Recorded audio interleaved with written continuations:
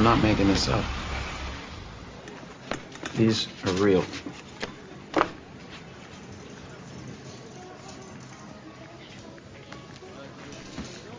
Okay. Who has a safety deposit box full of money and 6 passports and a gun? Who has a bank account number in their hip? I come in here, and the first thing I'm doing is I'm catching the sight lines and looking for an exit. I see the exit sign too. I'm not worried. I mean, you were shot. People do all kinds of weird and amazing stuff when they're scared.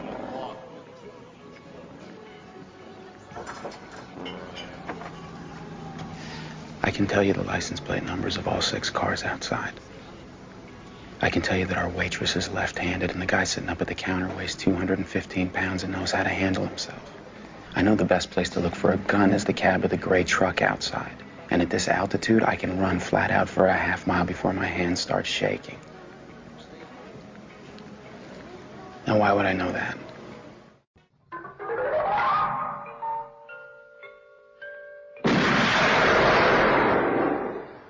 Do you expect me to talk?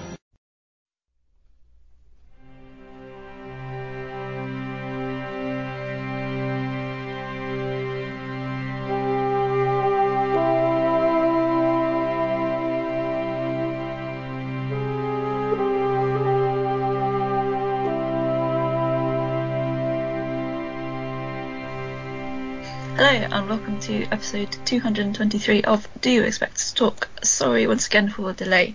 We are back with a brand new series, but thank you so much for waiting. I'm Becca and as always joined by my fellow co-hosts Chris and Dave. How are you both? Good evening, folks. Good evening. How is everyone?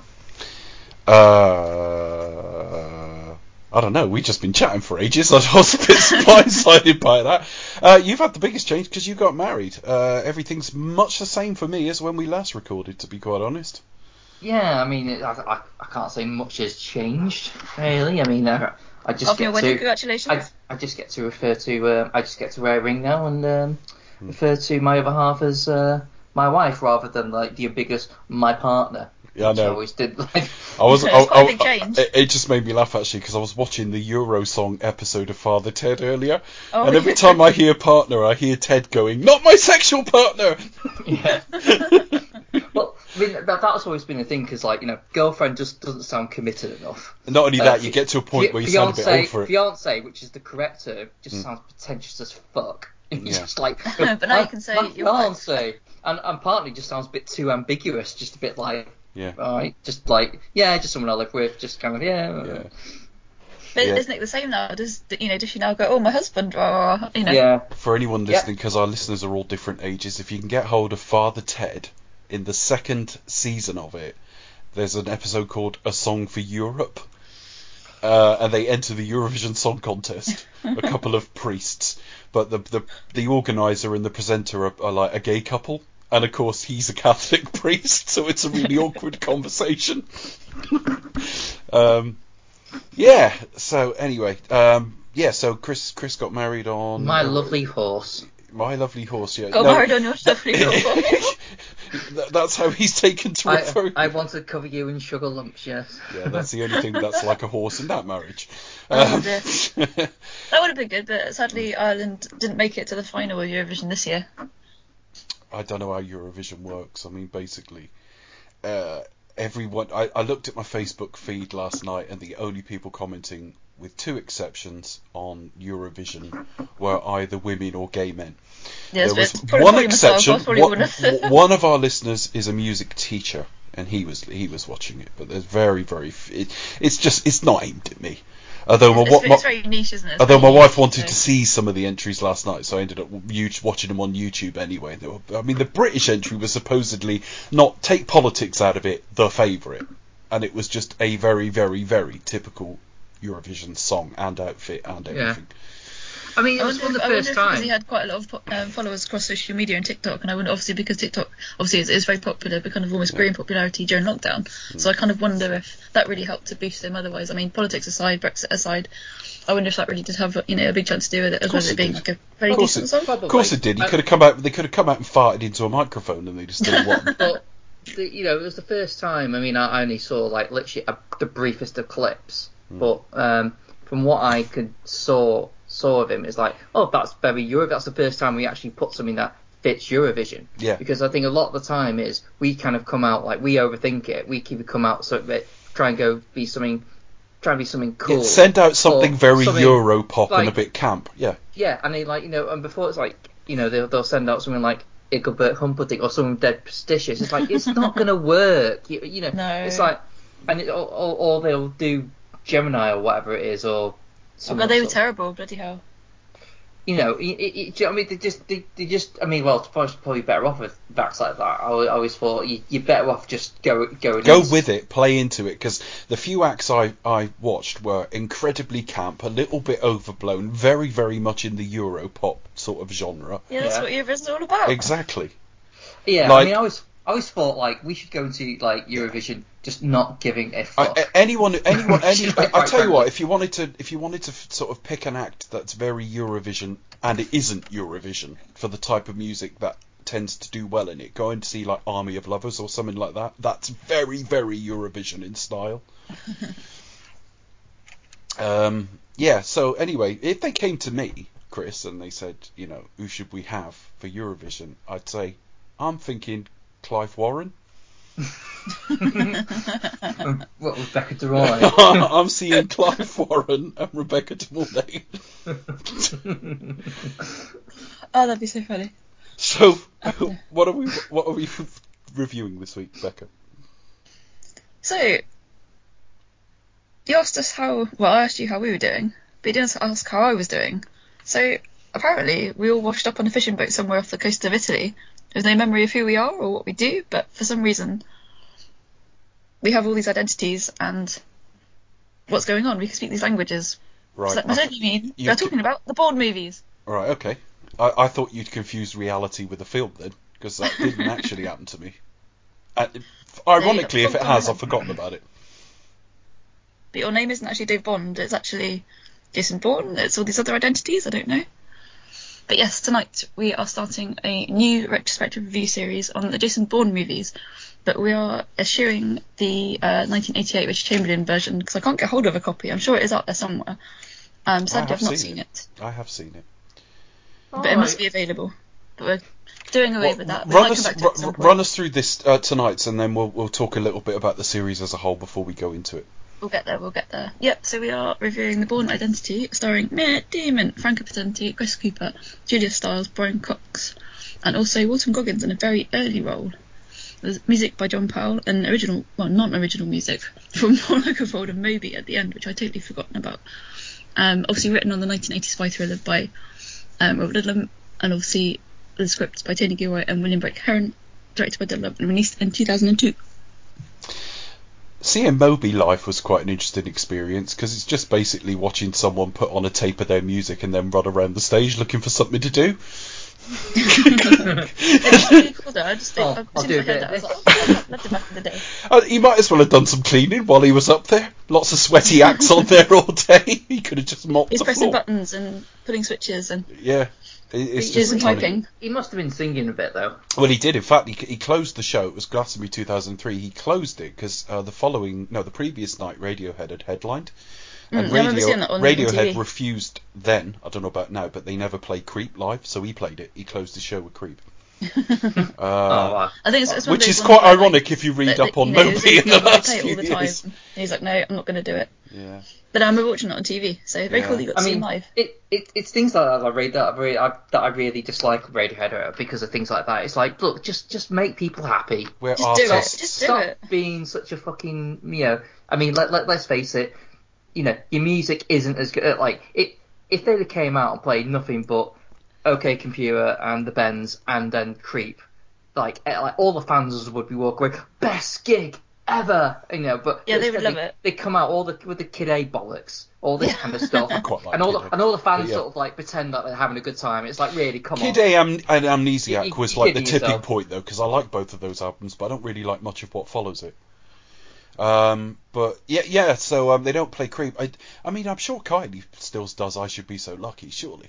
Yeah, I mean, like, yeah, They all Lean got into hits. Well, it, it's same with part like of your R.E.M. They history. don't do like But Shiny Happy People that's live the- anymore. It's like, oh. But that's the problem with it. They just feel like they're above it all. They're above that all. We're above that all, like past pop Just rock play your hits, ourselves. keep them happy. It's all good. You know, we want to do these kind of like really kind of like really interesting sort of like dark thing that's really no one really enjoys. Everyone just sort of likes to pretend they enjoy, so they sound more intellectual than they really are. That's basically what it is. It's like when I think I'm not Gorillaz that came on impressed in by it. 2009. Like everyone was like, oh yeah, do the hits, and they just did their new album, which had only recently Every time come I out. think of the Gorillaz live, which I've not seen, I'm reminded of the. Well, Damon Albarn. And I'm thinking of the Simpsons episode with Poochie in it, where he asks if it was animated live.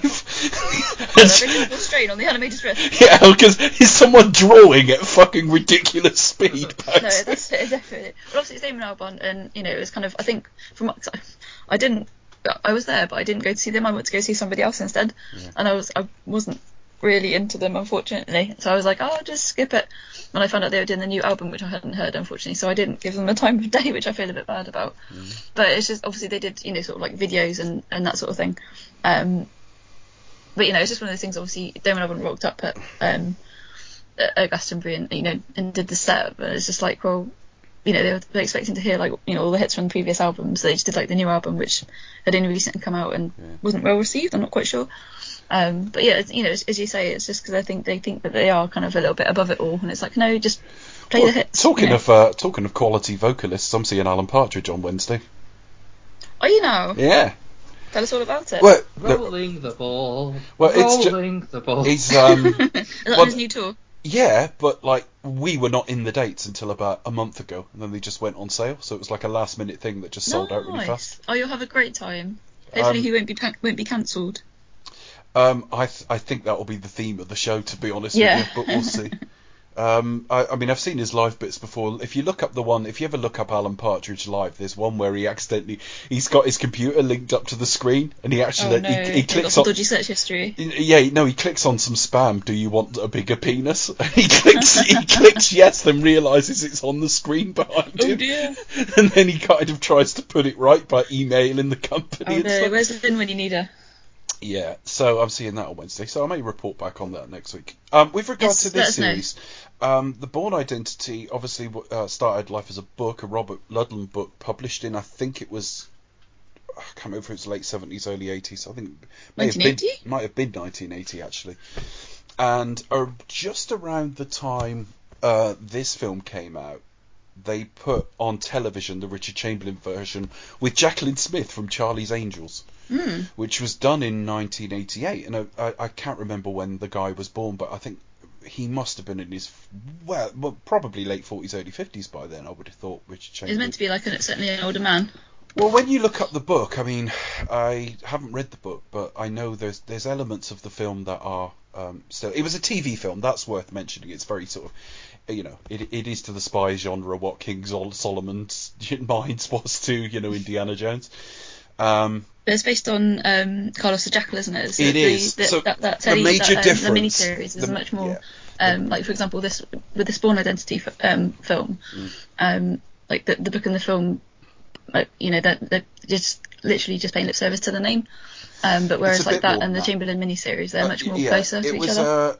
Alan Chamberlain. Just like I read the book, but it was years ago. Did you say Alan Chamberlain? He used to play in golf for No, Colchester, didn't he? Sorry. I don't know who that other one was. The film bombed because they cast a goalkeeper from lower league football. Oh, no, Rich Chamberlain. So yeah, no. I did want to see him on Broadway in The Sound of Music, I believe. Oh right, okay. Randomly. Yeah, still probably best known for either Dr. Kildare or The Thornbirds, probably. The Thornbirds with Rachel Ward, who's wife of Brian Brown. Fun fact, right?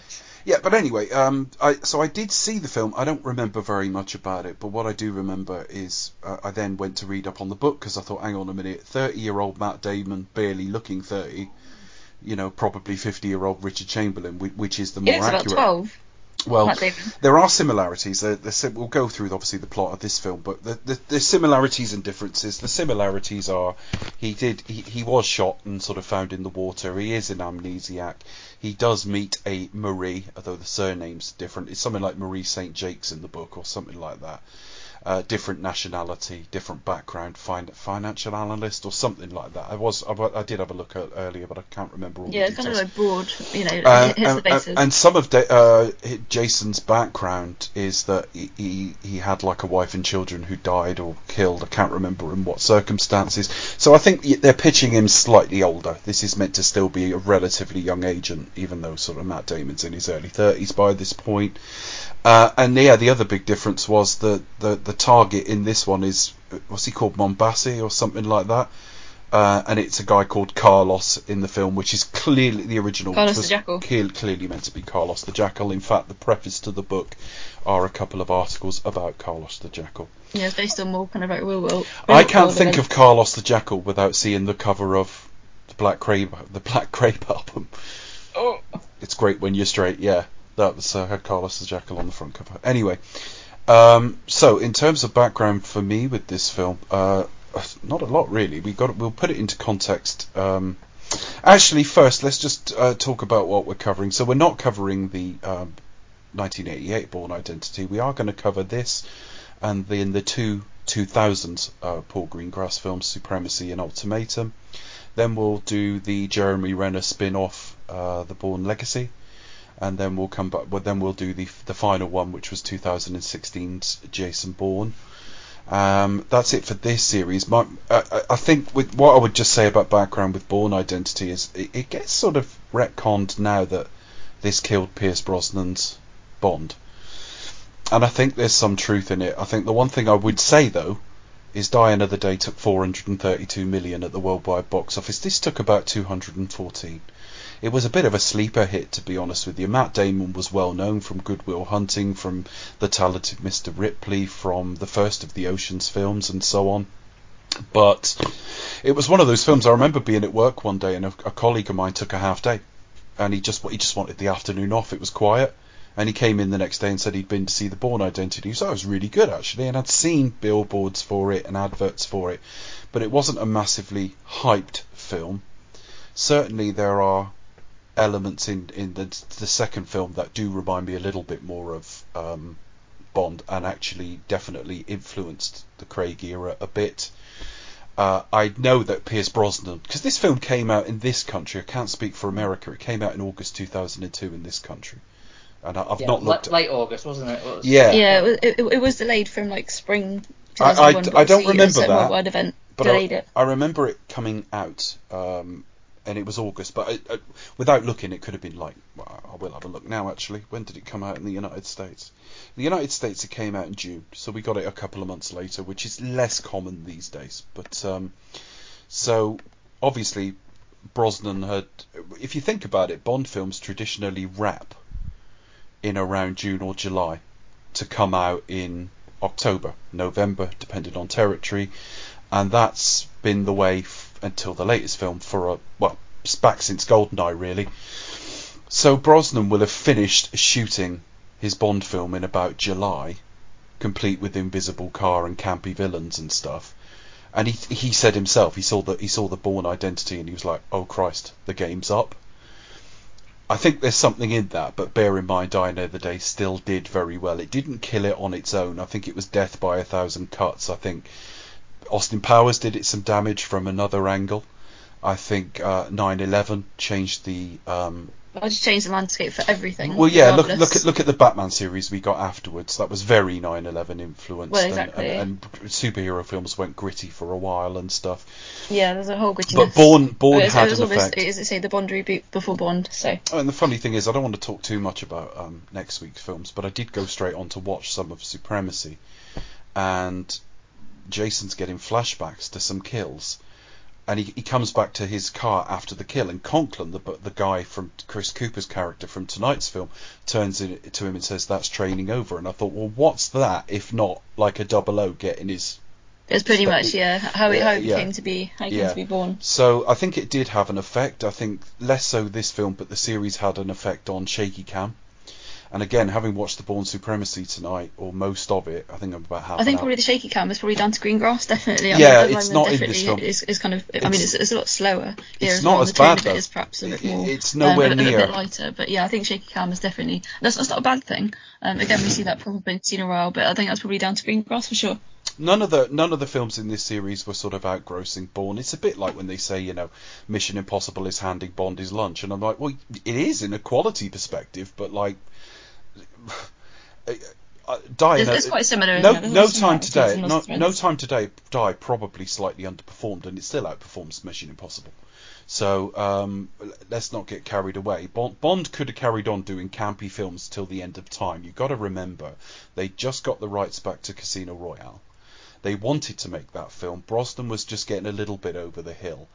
And I think it was more of an artistic decision, and that will have been influenced by things like Bourne and things like Austin Powers lampooning it from the other side. But from a pure success perspective, they could have carried on making. They could have made another 2 or 3 Die Another Days, no problem at all. They could have made the Roger Moore movies again, but yeah, Roger Moore was getting a bit old by then. When we came to review Casino Royale, I'm pretty sure. Yeah, we did. You know, we discussed like the Bourne influence and Mission Impossible influence, for example. They get more popular like next week and the week after with the Greengrass films. They start doing more money. This is a solid hit. It's a $60 million film, and it does 214. But bear in mind that's about half of the Bond film this year from both ends, from budget and gross. Also, I kind of get the impression, certainly over here anyway, it picked up more upon home release, sort of when it came to sort of like DVD and that as well. Sort of became more popular, and then obviously when the Greengrass film came out, it just right in the DVD boom as well. So yes, I often like in the 2000s. I've likened certain films in the past, like Avatar in 3D. I always say it's like Brothers in Arms. Brothers in Arms, the Dire Straits album, is not actually like or hate Dire Straits. It's not actually one of their stronger albums, but it caught the CD boom, so people bought it. They'd buy a CD player and they'd go, I need a CD to go with it, or a couple of CDs, and they're still quite expensive, and they bought Brothers in Arms because they thought, the fidelity of the sound will be amazing. And I think the Bourne Identity is one of that first wave of films that took the massive uptake in DVD sales. Yep. But yeah, truthfully, I didn't see it at the cinema, and I can't remember when I first saw it. What about you guys? Yeah, I did see it at the cinema. I was obviously trying to waiting for the new Bond to come out, very exciting a few years down the line. But yeah, for me, this is another one of those films where I'm like, oh yeah, I saw it at the cinema. I think I've seen all of them apart from like the last 2. And then I haven't seen it since, so I watched it with Simon last night.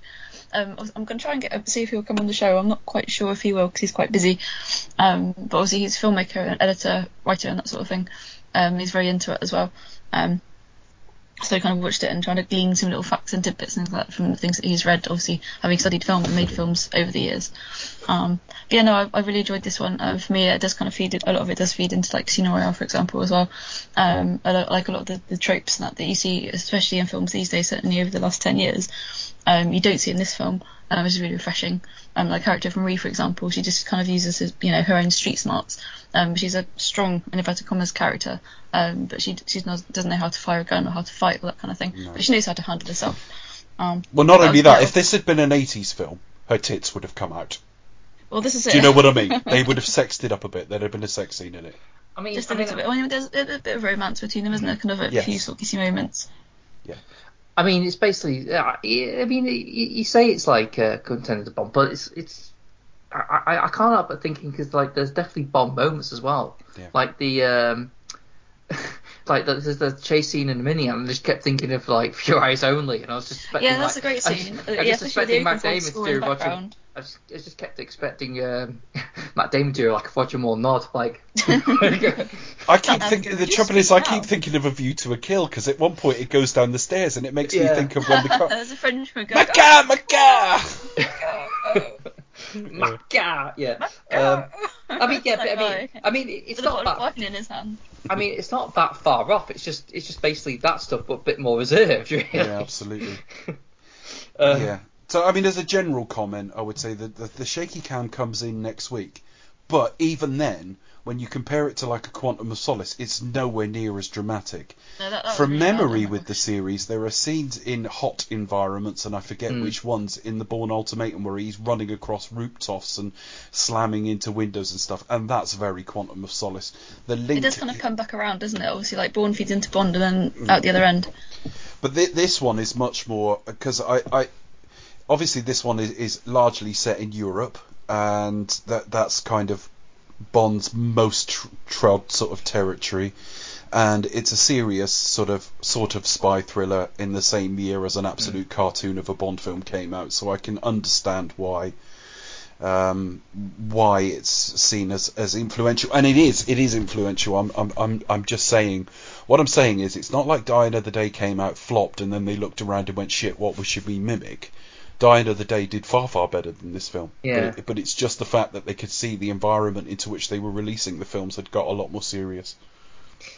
Yeah, but that being said, though, like, it's one of the things that Eon, like, I think should have more confidence in. Like, every Bond film, even though it's been disappointing, has always made money. Yeah. So there's like they should always like sort of, they shouldn't really try to mimic other franchises.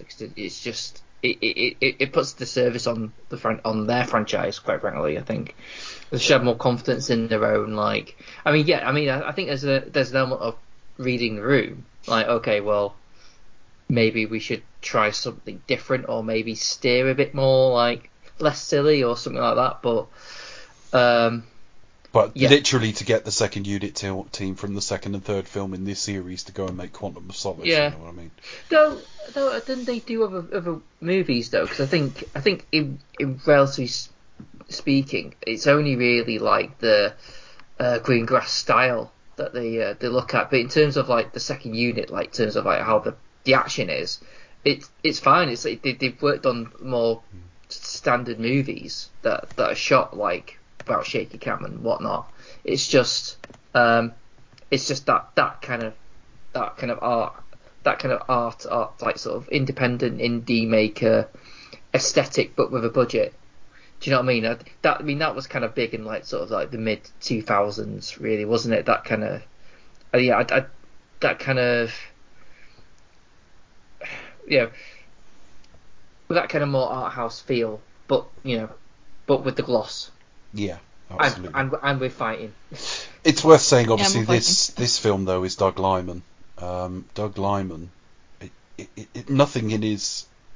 It's very strange. I mean, he did Go, which was like an indie film with action in it, but I mean, his first big success was Swingers, which was a Jon Favreau, Vince Vaughn film, which is worth seeing actually. It's got one of the funniest like voicemail sections you'll ever see in a film. He starts leaves a message for a girl he likes and then doesn't say it quite right, so he rings again and he keeps leaving messages, and it's really funny. But yeah, so this was strange. I mean, since this, obviously, he's done Mr. and Mrs. Smith, which also starred Angelina Jolie and Brad Pitt. Now, Angelina Jolie was also in Salt, which was very, very reminiscent of this. He did Jumper, which was a Hayden Christensen action film, which had a great premise. Wasn't necessarily a terrible title. It wasn't necessarily. Well, it should be Sweater in America. Surely. It should. Pull over. Yeah, pull over, yes. Anorak. It had actually a really great premise, and it had the sort of music for it. I could imagine, had the film done better and there'd been a series, the music you would have heard it like over a teaser and gone, oh, it's a Jumper film. It had a lot to be better than it was, but it just was screwed in the sort of execution. He did Edge of Tomorrow, which was also known as Live Die Repeat. That was Tom Cruise and Emily Blunt. But it's a sci-fi take on sort of Groundhog Day, I suppose. It's an action Groundhog Day, but not a comedy. There's a theme going here of Tom Cruise movies as well. Yeah, American Made I didn't like. That was that's one of those where I've got to spell it. When I went to see it that year, they go, oh, what have you seen recently, your friends or something? I go, American Made, M-A-D-E. Because otherwise it sounds like some shitty rom-com, doesn't it? If you think it's M-A-I-D. For some reason, I got it in my head he did the other Tom Cruise film. What was it called? Oblivion. That wasn't him though, was it? No, that's No, that was a good film though. I liked that's Oblivion. the guy who did who's doing the new Top Gun. Oh, the guy who did. Tron Legacy, yeah. Yeah, I'm blanking on his name, but I know exactly who you mean. Yeah. Yeah. Before you said the name of the film, I thought you were going to say Edward Zwick, but that I'm thinking of that was the second Jack Reacher film, and he also did Last Samurai years ago. So a lot of them do work with the same It people. was also a good film. So I think what I'm saying is his work lent more towards action after he did this than it did before. Although apparently there's talk of him remaking Roadhouse. Oh wow, Roadhouse. So anyway, so I don't know how much. What I can't grasp now is I don't know how big a deal 60 million as a budget is in 2002. I know it's not massive because Bond films are coming in at over twice that. Spider-Man 2 a couple of years later was over 200 million.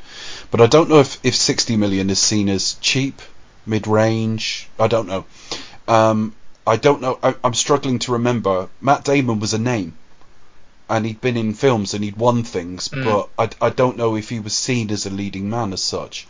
I think as you mentioned earlier, he was kind of known for for like Times of Mr. Ripley, for kind of like what was the other one as well? Where he plays more intellectual or more dramatic roles rather than kind of action kind of leading man. I think this is probably one of his first, or certainly one of his earlier, more action heavy type roles. But I mean, even like an action movie star. I mean, he was in Ocean's 11, but what was he? Ocean's 11, fourth or fifth build? I mean, you'd have had Clooney, Pitt, Julia Roberts. Yeah, he's certainly up there for sure. I mean, he's got possibly Andy Garcia. He's probably going to be behind all of those as like where he is in the pecking order. I think it's there because didn't he win? Oh, I can't remember what it was called. Robin Williams. It'll come to me. Kind of he sort of starts winning awards. So that kind of I'd say it's kind of like a rising star, and that kind of Good Will Hunting. That was it. It's certainly more kind of like intellectual or psychological type roles, as opposed to kind of like really action heavy, more character driven roles as well. But I think this is probably the start of it, really, in that kind of aspect of his career. I urge anyone listening who's not seen Good Will Hunting to remedy that as soon as possible. Oh god, yeah, check it out. Yeah. Tissues at the ready. Well, yeah, it's not that erotic. You might cry though. Yeah, that's why. When I say tissues at the ready, I always mean it's sad. Oh. I wonder why I got funny looks having my trousers round my ankles during Schindler's List. Sexy times. Was it those two shower scenes? Yeah, shower scene. Yeah. I just realised I've stolen that from Ricky Gervais. That's like the alternate film version. Yeah. I didn't realise I had till I said it. I'm just trying to think like whether was this the start of like, or was this kind of the continuation of the kind of like the serious actor taking on the action role. Because like in the 80s you had like the definitive action stars, and I think the 90s started to like transgress out of that. You had like Bruce Willis, who wasn't like a typical action. Yes, but he was a TV comedy actor. Yeah. So let's not confuse it with like Robert De Niro doing a shoot 'em up or something at that stage. But then obviously with things like Die Hard, it was less about like. Do you know where I think it started? What? I think it started with The Rock. The Rock, Con Air, and Face Off. Yes, because it was Nick Cage. It was that triple thing because he was. Did he win the Oscar for Leaving Las Vegas? He was certainly nominated. So whatever his eccentricities as an actor, he was doing stuff where it was clear he was taking the material seriously. He then wins an Oscar, and his next three films are The Rock, Con Air, and Face Off. But it's really odd because you look at I watched Con Air fairly recently, and it's odd because that cast is filled with non-action actors. They're all serious, like indie independent, like kind of or comedians. Maybe like Vig Rhames and maybe a few other like Danny Trejo here and there, but generally speaking, it's filled with like John Malkovich, John Cusack, But that started for me, and there may be people who point out something I missed. They might go, well, you don't remember that person who won an Oscar and immediately did that. Yeah. But But off the top of my head, yeah, I think that's the era where you don't use your sort of awards to catapult you necessarily to greater artistic heights. You use it to catapult yourself to greater commercial heights. yeah. But it's about like sort of identifying trends. Trends don't always like sort of happen like that was definitive. Well, no, because let's say that was true. Let's say it's very unlikely I'm 100% right with that. But let's say I was. Let's say that is 100% what happened. Well, firstly, the films have to come out. Then they've got to get word of mouth. Then people need to notice the trend. So people need to notice, hang on a minute, Nick Cage's last 3 films have been this. You know what I mean? Yeah. But certainly sort of literary adaptations have never left us. I mean, various Tom Clancy things have been made over the years, I'm sure. What I would be more interested is what sort of spy novels, if any, were made around this time. The one that does spring to mind was the remake of Day of the Jackal in 1997. So again, around the same sort of time. Yeah, sort of like 90s, early 2000s. Yeah. Yeah. Have a quick Google, see what it says.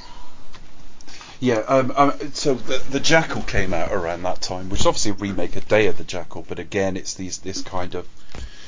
It all comes from a similar genre. We had the other Brad Pitt, Robert Redford film Spy Game as well, 2001, 2002. I know that wasn't based on like a novel as such, perhaps, but it was that kind of genre as well. It was the same year. No, actually, it may have been the previous year. Spy Game may have been 2000 or 2001. Just because he was also, I think he was offered the role. He was attached to the role of Bourne, but they just, no, I'm going to do Spy Game instead. How did that do? Well, but yeah, I guess he's doing all right, isn't he? Yeah. Which is kind of odd because, you know, like Brad Pitt is like, he's someone who is actually quite good at action, but he hasn't actually done action roles, or not many of them. You know, he's got Bullet Train and Mr. Smith and that, but, you know, he could do like an action. You could just about count World War Z in that as well. I Spy adaptation, 2002. Well, that was Owen Wilson and Eddie Murphy. Yeah. The original had Bill Cosby in it. Not sure whatever happened to him. We don't. Anyway, moving on from that, I'm trying to think of other films in that year. Let's see what else. Yeah, change the subject. So, anyone heard Tim Westwood on the radio? Another day. Johnny English. And Turing Candidate. I did about that. I wrote about that in terms of remakes for my uni dissertation. Yeah, that was Denzel Washington and. Come on, help me out. He was with Naomi Watts for a while. What's his name? Manchurian Candidate. The yes. Yeah. Because he was in. He does the HBO boxing things. Oh yeah, that guy. He was Wolverine's brother. What's his name? Liev Schreiber. I was absolutely also the remake of Taylor of Panama with Pierce Brosnan. The Taylor of Panama is absolutely fantastic. Recording on 16th of May. Happy birthday, Bros. Yeah, absolutely. 69 today if he's lucky. Yes, look at smooth. That's what it is. And coincidentally, 69 years of age as well.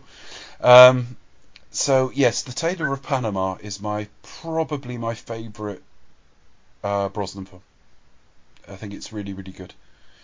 If I remember correctly, I say it's my favourite. I haven't seen it in 20 years. But it was the one that had the most impression. You watch it and go, this is shit. Well, yeah, exactly. So I'm saying my favourite. I can't call it a favourite. I guess the better way to put it is it's the Brosnan film I most admired the film and his performance in. It was him, Jamie Lee Curtis, and I think Geoffrey Rush. Mm-hmm. And I've probably got all that wrong as well. But he plays like a sort of bloodshot bad version of Bond, really, and he's really, really good in it. Much, much better than he ever was as Bond, in my opinion. But it was right during his run as Bond, and I remember watching it and thinking, Christ, if you brought some of that to the role, it would be so good. But obviously, that's not what the corporate machine wanted at the time. No. So, back to this film. Initial thoughts just from me, I'll be very quick because we'll talk about it during the actual sort of detail. The film actually... I really, really enjoyed. I think there are things in the sequel that I really need to think about sometimes, and I go, is that what I think it is? What are they trying to do there? Surely that's not going to achieve what I thought it was. Think it's going to achieve, and so on. This film feels a lot more logical to me. I think every time I watch it, I notice something new. Every time I notice what they're trying to do is clearer to me. Because they seem, on first viewing, it just seemed that they were chasing a guy who just wanted to be left alone and was no harm to them at all. But obviously that's become clearer over the years. Damon was a revelation. It's not exactly the same, but it was Daniel Craig before Daniel Craig, where you were just like, wow, he's so committed to this, and he's clearly doing so much of the action himself. Not to be confused with stunts. We're not talking about Tom Cruise here. We're talking about someone who you didn't associate with this stuff, but able to do it so well. The action felt crunching, and again, there's more shaky cam in the sequels, even though it's not as bad, but the action's better defined here. I honestly think, I certainly go into this series with the perception that this is my favourite, but we shall see as we go through the rest. Certainly I've been watching Supremacy tonight and having a really good time with it, so we'll see on that. It came out of nowhere, and sometimes they're the best sort of films. I'm sure we've had all had experiences where we popped in to see a film and maybe we knew something about it. We're not talking about a complete unknown or a Cineworld, well, I've got the ticket anyway. Something you wanted to see, but it didn't necessarily have an enormous amount of hype. And you went in and you came out and it was like, wow, that was really, really good. And obviously I didn't see this in the cinema, so by the time I got to it, I don't think it had long come out. I say I didn't see it in the cinema. Maybe I saw it later in the run, I can't remember. But I just remember having a really, really great time with it, and it did have an effect on action films for years afterwards. Because it's not as desaturated as the 3 or 4 years before that sort of started with the sort of Saving Private Ryan's, and it's not quite the shaky cam that follows. In some respects, it's probably the least dated. But that's all I'm going to say now. Yeah, a very special film and one that holds up. Becca? Yeah, definitely. I will say I saw this at the cinema. From what I can remember, really enjoying it, and then haven't seen it again until this evening. I think having sort of revisited, some of the ones kind of in the middle, even though this one probably isn't as close to the film, as close to the original book from what I remember, having reread it recently, and sadly having not seen the Chamberlain version, which I think follows it more closely from what I've done reading around it. I think, as I say, we mentioned this back in our Casino Royale review. Kind of, it does cast a long shadow, definitely. But no, I was just amazed by how. So, if they made this film today, like a lot of the tropes and that kind of you'd find in modern films would kind of be shoehorned in there, definitely. Not a big fan of Greengrass's shaky cam as it came to be known, but that was kind of his style, more immediate, and that was probably more noticeable. Is it 1993, one of the 9/11 films that he made? United 93, yeah. Yeah, that's one about the flight, and that was kind of more, sort of. A lot of critics did revile against the shaky cam, but that is kind of what has been dubbed against his kind of more immediate immersive technique for sure. But here the camera work is a lot more fluid. You get more of a sense of. And also, the series for me is more known for its use of like real world kind of stunts. Damon did like a lot of the stunts himself, and trained very hard and learned. I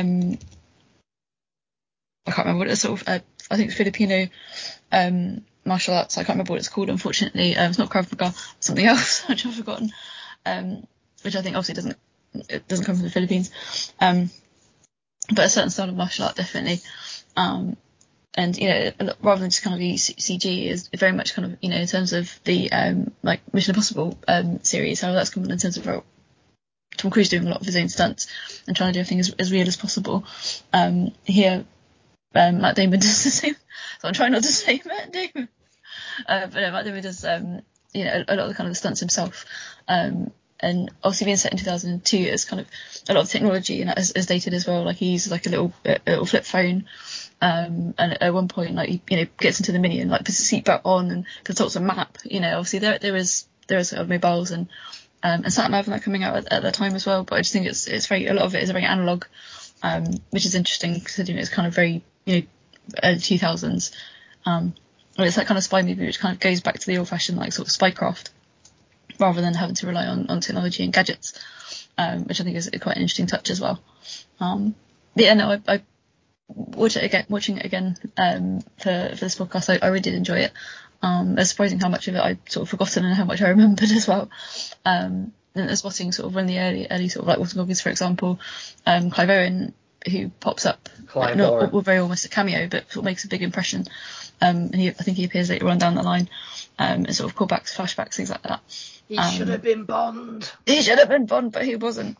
But he pops up in a crops up in a tux in croupier. So I guess that's the kind of one that we would have got. That's what it is. If they're the right age, the right nationality, or can at least do a British accent, and they've ever worn a tux. They just overlooked him completely. Just shocking, positively shocking. Oh well. I don't get it. I mean, he definitely had some talent. I like Children of Men, and for example, he was in that was a good film. Closer. It's a very good film. He was really funny in Closer, so I'm not equating what I'm about to say with no personality. He's got plenty of personality, and he can act.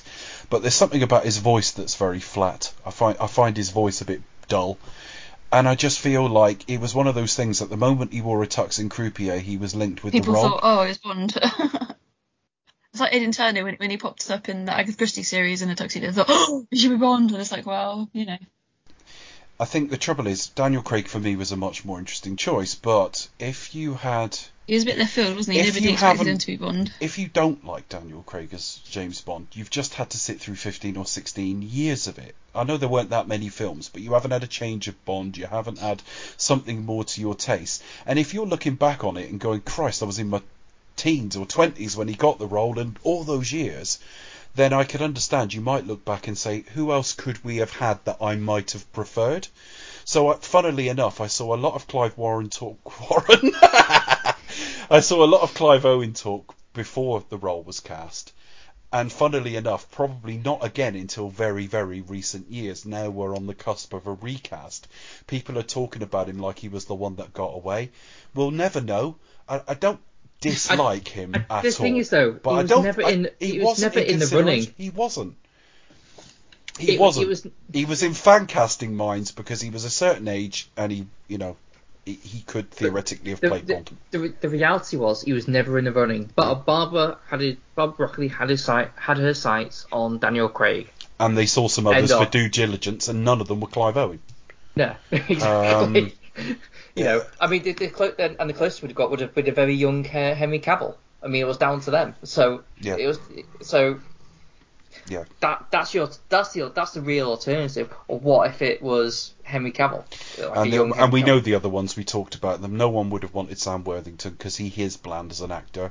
There was the guy who was in the Hawaii Five-0 remake that I never actually watched, and the other one was that Eastern European actor from ER, who just couldn't drop his accent enough. So you really were only down to a couple of even feasible alternatives, and the rest of it is just fan cast chatter. It's a bit like if it's like I reckon it's today they'll still like say, oh, Tom Hardy, Idris Elba, and like none of those are in consideration. I can guarantee you that. Yeah. Well, I mean, let's say for example, let's say for example, Tom Hiddleston or Aidan Turner, right? We may find out that they get down to a final 5 and neither of those are in it. And in 15 years' time, people will go, we could have had Aidan Turner. And it's like, well, no, because if they weren't on Eon's radar, it was never going to happen just because you thought they were a decent fit. Tom Hiddleston, unfortunately, and it's the way of the world, by the time next film comes out, he'll be mid-40s. So even if you thought he was perfect for like a Fleming-esque public school sort of version of Bond, a bit more like literary version, which I could see. No, he's going to be too old. Tom Hardy will be in his late 40s by the time it comes around. The one person who I think might, well, if I was a producer of the Bond franchise, I might be interested in screen testing, and is probably at a decent age at the moment, to the point where he'd be just about right taking over. I forget his name, but he's the young chap in the King's Man. Taron Egerton. No, not him. He's too short. No, not him. In the new one. Who did he play in the King's Man? He plays the son, Ralph Fiennes' son. Ralph Fiennes? Yeah. Son. Ralph Fiennes' son, yeah. Fiennes. He wasn't well served by the film because he was effectively in the Taron Egerton role and he did nothing but whinge. Harris Dickinson. Yes. Harris Dickinson was I born. can, well, I'll say I'd like to see him in the role, but I'd like to see a screen test. You'd have to see a screen test because he doesn't screen right. He's born in 1996, so he'd be that sounds ridiculous, but he'd be sort of Lazenby age when the next film comes out. Yeah. Or close to. But I don't think we're going to get a film for a while anyway. Yeah, but I'm working on to 2025, 2026. On that basis, he would be 29, 30 when it comes out.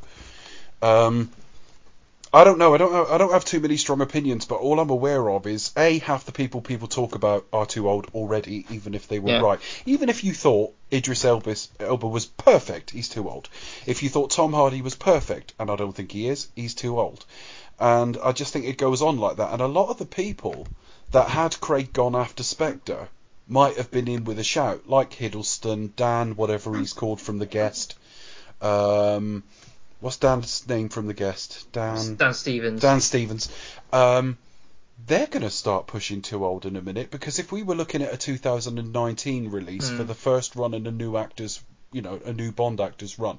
So the original date for No Time to Die, pre-pandemic, Danny Boyle dropping out, we'd have been 2019. If you assumed that had been a new Bond, Dan Stevens would have been 37, Henry Cavill would have been 36, as would Chris Hemsworth, Tom Hardy would have been about 40, 41, even I think even that's pushing it, but Fassbender would have been 41, 42.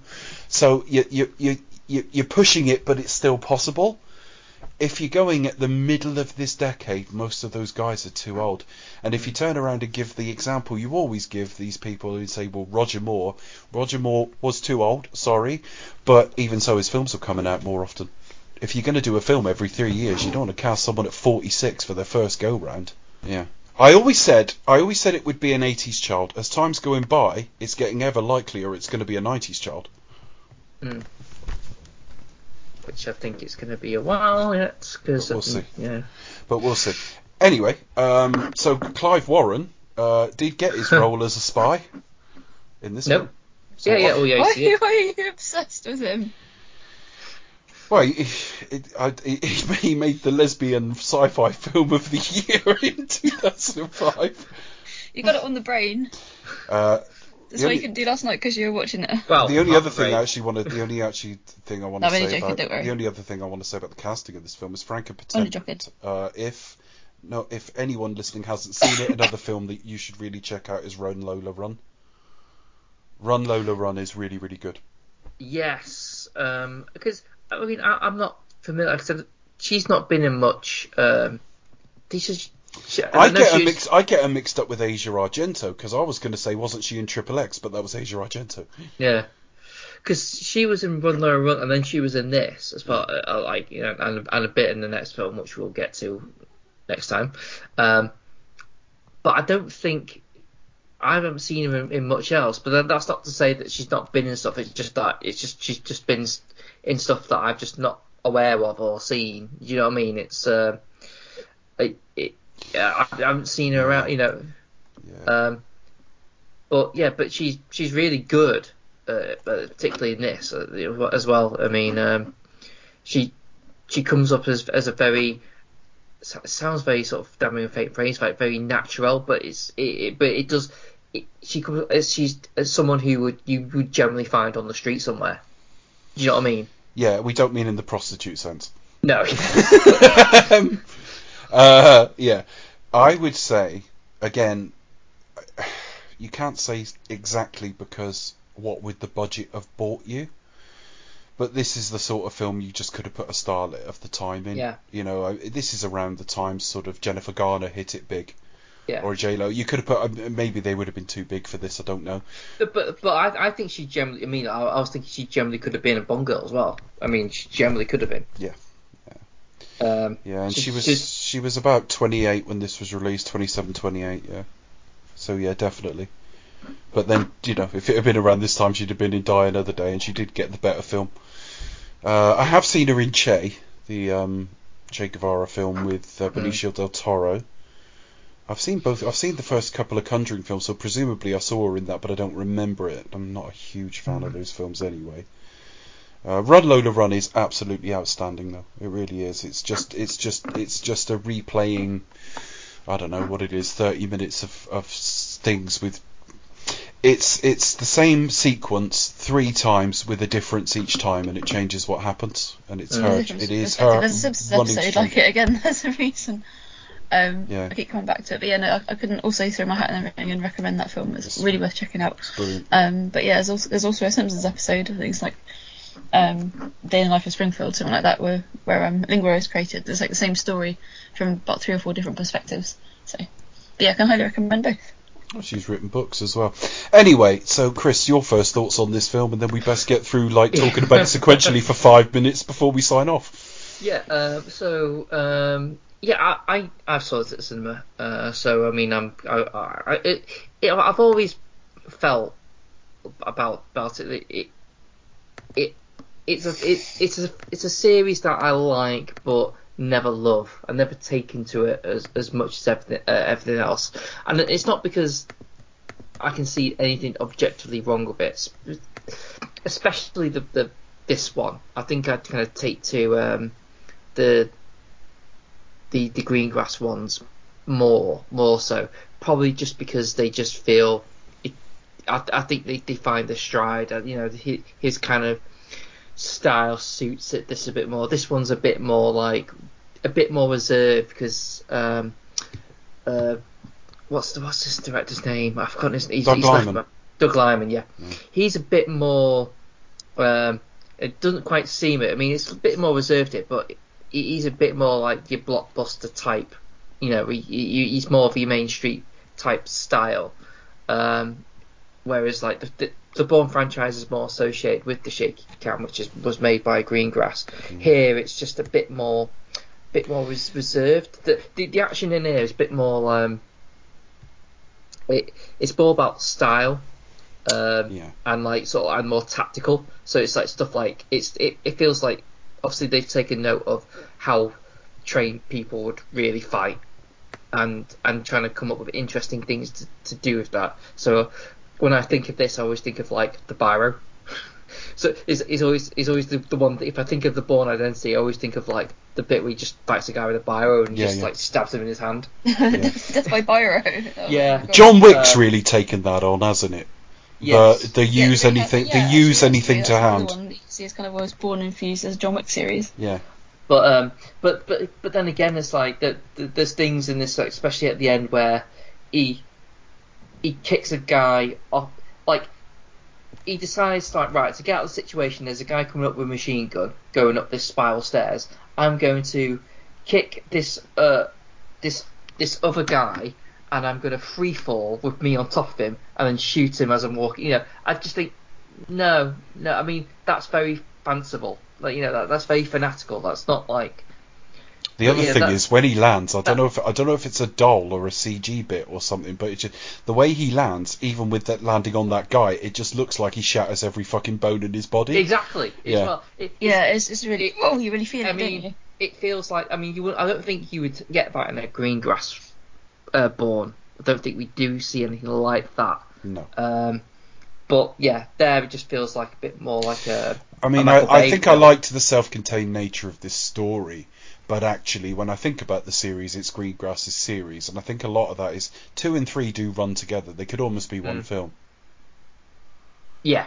Yeah, they are so connected. That whilst my perception going in, which is due for challenge because I've not seen the Bourne films in quite a long time until sort of tonight, I suppose, and in prep for this, my perception was always, as a one-off film, I actually prefer the first. I enjoyed the first. I always remember enjoying the first one more.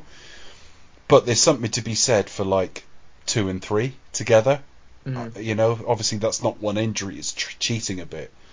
But definitely Greengrass is linked to the series in as much as, had they said, for example, in 2016, Matt Damon is coming back to make a Bourne film and Doug Liman from the original film's coming back, I probably wouldn't have been as excited as I was. The end result we'll talk about in a few weeks, but I was really excited because I thought they're coming back 9 years later and it's both Greengrass and him. They must have something they want to. They must have a great idea. As I say, we'll talk later about whether they actually did, but this became Greengrass's series without doubt. It really did, yeah. I mean, when you think of Bourne, you do think of the shaky cam, unfortunately, but that that is Greengrass all over. That's kind of like one of his signature moves. Yeah. But again, that was, I mean, there might be various different reasons why that became a thing, because it's Greengrass is obviously that's his kind of style and only he can pull it off. Oh, of course. When other people try and do it, it's just like, well, it's just a pale imitation. They don't know why they're doing it. That's the thing. It also helps because they want to get these actors doing these action roles. They kind of like, it means they can cut corners with the action. So, well, we don't really show you the bit details, but we're gonna make it look a bit ambiguous. You need to remind me about that from the concept of cars when we get to the third film and car chases, because there's a point that's really relevant there. I think what I'd say is, having watched Supremacy tonight, or like I say, most of it, well, I didn't get to finish it. The shaky cam is noticeable, particularly on the car chase, actually, but it's nowhere near as bad as you remember, because what you remember is actually the imitators, the parodies, and the worst examples. It's a bit like slow-mo in films. There's probably films we can think of with slow-mo in it that are good films, but you're remembering W.S. Anderson and stuff doing it really over the top and stuff. And I think it's the same with shaky cam. I always think of Quantum of Solace, which is a film I really don't dislike, but they sort of just shook the camera around and you're like, why are you doing that? You don't even know why, and it was covering up cuts that don't make sense and edits that don't flow. And when you actually watch the Bourne Supremacy, Greengrass's use of it is nowhere near as bad as you remember. Nowhere near. No, yeah, because he's got the knack for it. It's his thing. It's just like, well, and it goes like what I said with. But it became obnoxious after a while, didn't it? Yeah, it was just every bloody film. It kind of goes what I said about with Bond. It's like, don't try and imitate something that's already been done. Like, the moment Greengrass has done it, only Greengrass can do it. It's his stamp. Well, it's a bit like we had Black Hawk Down, and for the next and Saving Private Ryan, and for the next 3 or 4 years, all these bloody films were like desaturated to hell. Like 2/3 of the colour taken out. Yeah, that was a big trend. And then after that, you just got, every time there was an action sequence, they would talk about the immediacy it gives, and it was like hack directors who had no idea why they were doing it. And it is cinematographer. It isn't really the cinematographer, because the cinematographer on this film is the same as on the Greengrass films. It's the same guy. It's the director's vision that actually dictated all of that. Yeah. Let's go into it sequentially, because we've done an hour. I guess, funnily enough, the plot's actually reasonably slight, but not in a bad way. He's basically fished out of the water with a couple of bullet wounds in him by fishermen. I think it's near Italy. And they fix him up, and he has absolutely no idea who he is, but he is aware that he speaks several languages. And they found something under his hip that gives the number of a safe deposit box. And that's quite similar to the original film, isn't it? The original book. Yes, that is the same. He was fished out of the water, and this is who. And even things like the Kane character, the pseudonym. There is a Kane in the all book, the different names, different spelling, but I think it's spelled slightly differently, but it's pronounced the same. Yeah. So where do we go from there? He goes aboard, and the first thing he's got to do is go to basically Zurich, isn't it? He goes to this safe deposit box and finds a ton of passports in there. And in the kind of box, on the top layer, you've kind of got passports and money and the rest of it, and then underneath there's literally a whole other layer, which is kind of like almost like on the top layer is kind of like who he is, and then underneath is kind of like his memory of him being trained by Treadstone and CIA and all the rest of it. The same date. I think that's quite interesting. All the different passports have the same date of birth, 21st of August 1969, which is just over a year older than actual Matt Damon. Matt Damon's like October 17th. I never spotted that, actually. Yeah, they've all got the same date. I noticed it today. In fact. Yeah, Matt Damon's like October the following year, but yeah, similar sort of age. So at the time of release, you're talking about the character's about 32. So he goes to Switzerland to find the sort of bank that this sort of deposit box goes to. If you can't trust a Swiss banker, what is the world coming to? Yeah, but while he's... And that's the wrong film, but I watched it recently. He's waiting. While he's waiting, I know it was on not very long ago. He finds he's staggeringly good at fighting when the police come over to talk to him. Yeah, so the police like sort of just do their daily duty, tell them to like move on, you can't sleep here, and he just beats the crap out of them. Yeah, but it's almost like the way Damon acts it. It's almost like he's being remote controlled by somebody else. Do you know what I mean? It's almost like I'm almost not in control of what I'm doing here because his training has just kicked in. Yeah, but it's very much like instinct, isn't it? It's like, all right, well, I'll just. Yeah, so he's on autopilot. It's just like so it's almost like when most people just like flinch on something. Here he just casually just kicks the shit out of the two guys. He assumes the identity of the passport on the top, which is Jason Bourne, which ironically tends to be that, although it's not his real name, we'll come to that later on. It is the name he's known as in his job, if you like. And yeah, where does he go then? He goes to the US consulate, doesn't he? Yeah. So because he's being chased by police. They've notified the CIA. And Operation Treadstone know about it. This is Chris Cooper, his boss. What do we know Chris Cooper from? He was he was Norman Osborn in the Andrew Garfield Spider-Man films. He was the trainer in Seabiscuit. He was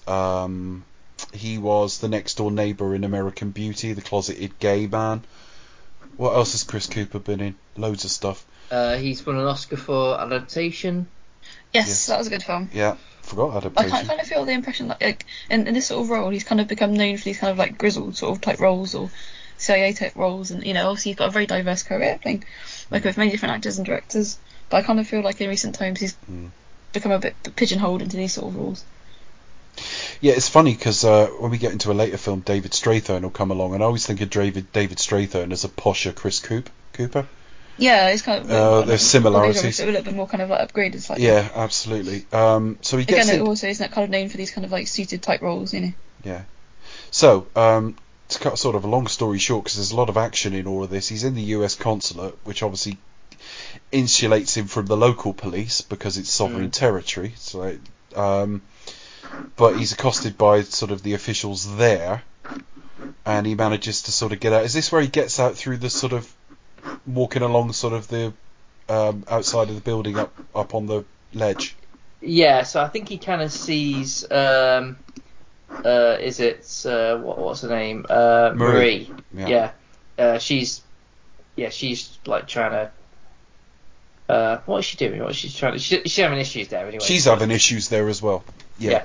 But yeah, he kind of gets like made and does like an escape job. I think, and again, this is like we talk about the fighting, but it's not just that. It's also the resourcefulness of just like staying calm, like taking off like just ripping off a map and just walking past people as they're like running to the exits, probably knowing that this is the guy that's like supposed to be dangerous, and he's just like, well, okay, I'm just like calmly getting on. There's an economy of movement. We often talk about that with Daniel Craig's Bond. I don't know if that's influenced by this, but then having said that, we noticed it in sort of Thunderball with the casual elbowing of the fire alarm and stuff. So it's always existed in cinema, but it is this era of action leading men. Yeah. He offers her $20,000 to take it to Paris for the address on the Bourne passport. My address is not on my passport, but there you go. Maybe it is on American ones. He rings the apartment, I think, and the apartment's voicemail is his voice. Mm-hmm. So he clearly has a place in sort of Paris. At the same time, you've got Coldcliffe, which is Chris Cooper's character, and his boss is Abbott, Brian Cox. Yeah. Not that one. But that one. Well, I would say that one, but not that one. not Professor Brian Cox, but the actors. No, the first one to mind for me is always the actor. So yes, he is that one, not the other one. Not Professor Brian Cox, no. Not the smug scientist who, thinks everything's amazing. Yeah, pretends to be smarter than he really is. Well, he is a professor. He's probably fairly smart. Yeah, he's a doctor. It's not like he works in McDonald's and he just tries to blag it. I mean, that did sound really dismissive, but what I mean is, obviously he's smarter than me, but let's face it, he's not Stephen Hawking, though, is he? Well, no. I'm sure you are probably smarter than him. Yeah, Stephen Hawking's rubbish. And to be fair, he's I think at times he comes off as not as smart as he really is. But anyway, So what it turns out, we get a bit of backstory now. First bit of backstory, really. CIA headquarters, because it is Langley. We see from the outside it's Langley. See, the thing is, they bandy around words like Treadstone and Blackbriar so often that you sort of almost think that's the headline organisation. Yeah. It's not. It's the mission. They're CIA. Yeah, Blackbriar's kind of like the next one. Is kind of like said like it's a follow up, isn't it? Really, it's as the next. Yeah. Well. It always sounds like the next, like it could be anything, but then we find out. Same with Treadstone, yeah. But it's Treadstone at this stage. Basically, Bourne had been sent to assassinate an African dictator, an exiled one. Wombosi, he's called. I think I went with Mombasi or something like that, but Wombosi. And he didn't succeed. We don't know the details around him not succeeding, but because he didn't succeed, Conklin he woke up on an Italian fishing boat instead. Yeah, now Conklin has sent people to kill Bourne. Now that seems a bit harsh. I don't know if that's because he's led in that he hasn't killed him. They'd be able to sort of identify him, and then that links him to the CIA. I think that's it. So Bourne is now basically needing to be wiped out, but he doesn't know who he is, so they're trying to kill someone who's no threat to them. It's basically sort of cleaning up, like they don't know what's going on. So they right. Well, it does turn out Wombosi has actually seen him, because Wombosi goes to see, because one of the aliases that he had was Caine, John Michael Caine, and he was supposedly killed because he calls this hotel. He was supposedly killed a couple of weeks ago. So from that, he's inferred that he did that under that alias. So, but Wombosi goes to the morgue and actually sees the body that Conklin has put there as supposedly Caine, so that hopefully he would think, well, he's dead, and it's not him. He knows it's not him.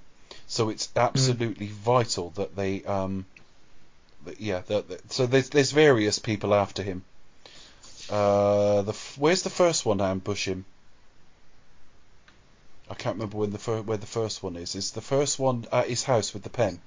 Yeah, the other agent? Yeah, that's the first of it. We get we see three of them. One of them is Clive Warren. Right. So basically, he's been driven back to Paris. He's in his apartment in Paris. Marie's there as well. Yeah. She doesn't have a lot going on in her life, it seems. She's lived around a lot of different places as well, so she's a bit nomadic. So she's just sort of going along with this. No hint of romance at this stage. I think she's wary of him, but kind of vaguely believes he's no danger until what happens here, really. When she sees how effective he is here and how cold he is with it, I think she starts rethinking it. He's ambushed by Castell. And there's basically a fight in an apartment which basically ends with the pen. Yeah. And it really freaks her out. And it turns out when they search him, they've got photos from CCTV footage of her and Bourne. So she really panics. It's like, well, they know who I am now.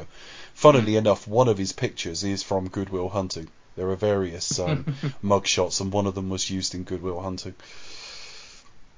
It just would have been great if just one of them somewhere would have been like Team America. Yeah. Damon. But the other thing I think that freaks her out is, instead of open himself up to interrogation, the guy who we think he's killed him, but he hasn't. He gets up and jumps out the window. He jumps to his own death. He's that frightened of Bourne, he jumps to his death. Well, yeah, but I don't think it's in the case of being frightened. No, that's how Marie reads it. Sorry. Oh yeah, could be.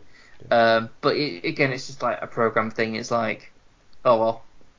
It's like, don't be taken alive kind of thing. Yeah, it's almost the like the cyanide, cyanide capsule in the teeth, yeah. But yeah, so they knew they have to get out of there soon, because obviously the police are just outside now. Yeah, so they get out of there. I think he goes to try and find out from Wombosi what's happened, because he has no memory of this. But the second asset is the professor, who actually kills Wombosi. So again, just cleaning up any links. Wombosi. Yeah.